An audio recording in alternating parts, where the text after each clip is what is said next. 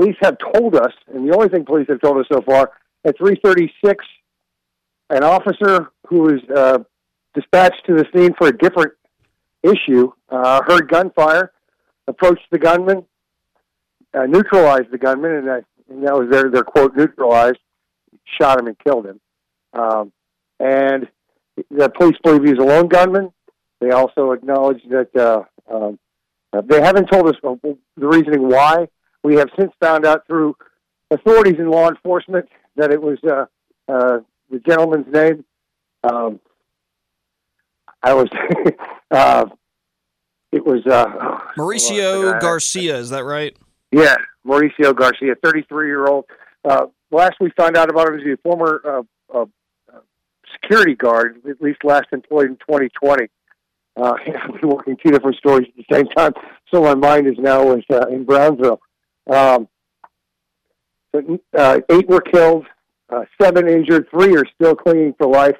One of them has been described as probably less than 5 years old, and he's in a trauma center right now, clinging to life. His mother and sister were both killed. That investigation has turned up that the gunman, a suspected gunman, does perhaps have ties to white supremacist groups.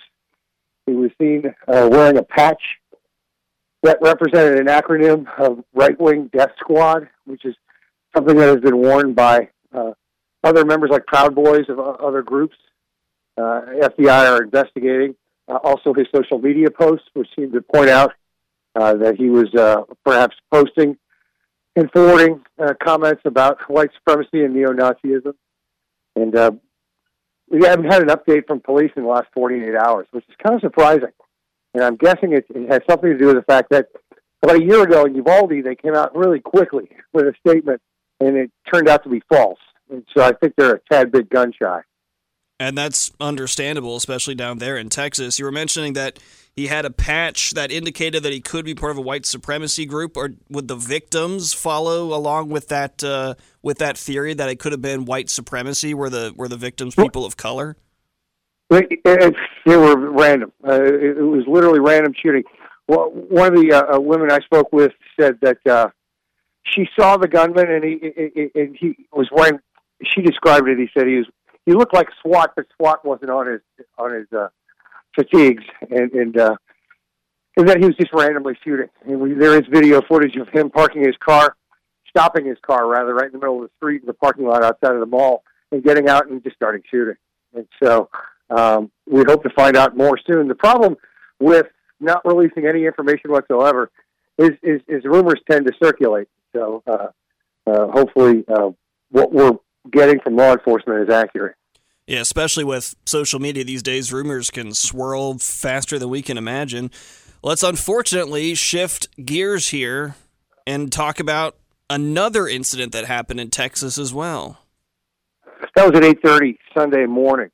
Police say witnesses told them, and now there's videotape from a migrant shelter across the street, that 34-year-old George Alvarez drove his Land Rover, accelerating, and witnesses say yelling insults out the window as he accelerated into a bunch of migrants at the bus station across the street.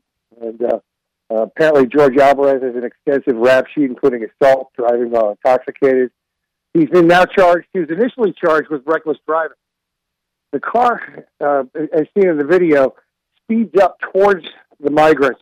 These are mostly, many of them Venezuelan migrants. Speeds up and about 30 feet shy hits the curb and rolls the SUV into them. He then gets out of the car, and witnesses say he started yelling expletives and took off running, and they chased him down. So he's in the hospital. The driver is in the hospital. He's been now charged with 8 counts of manslaughter and 10 counts of aggravated assault with a deadly weapon.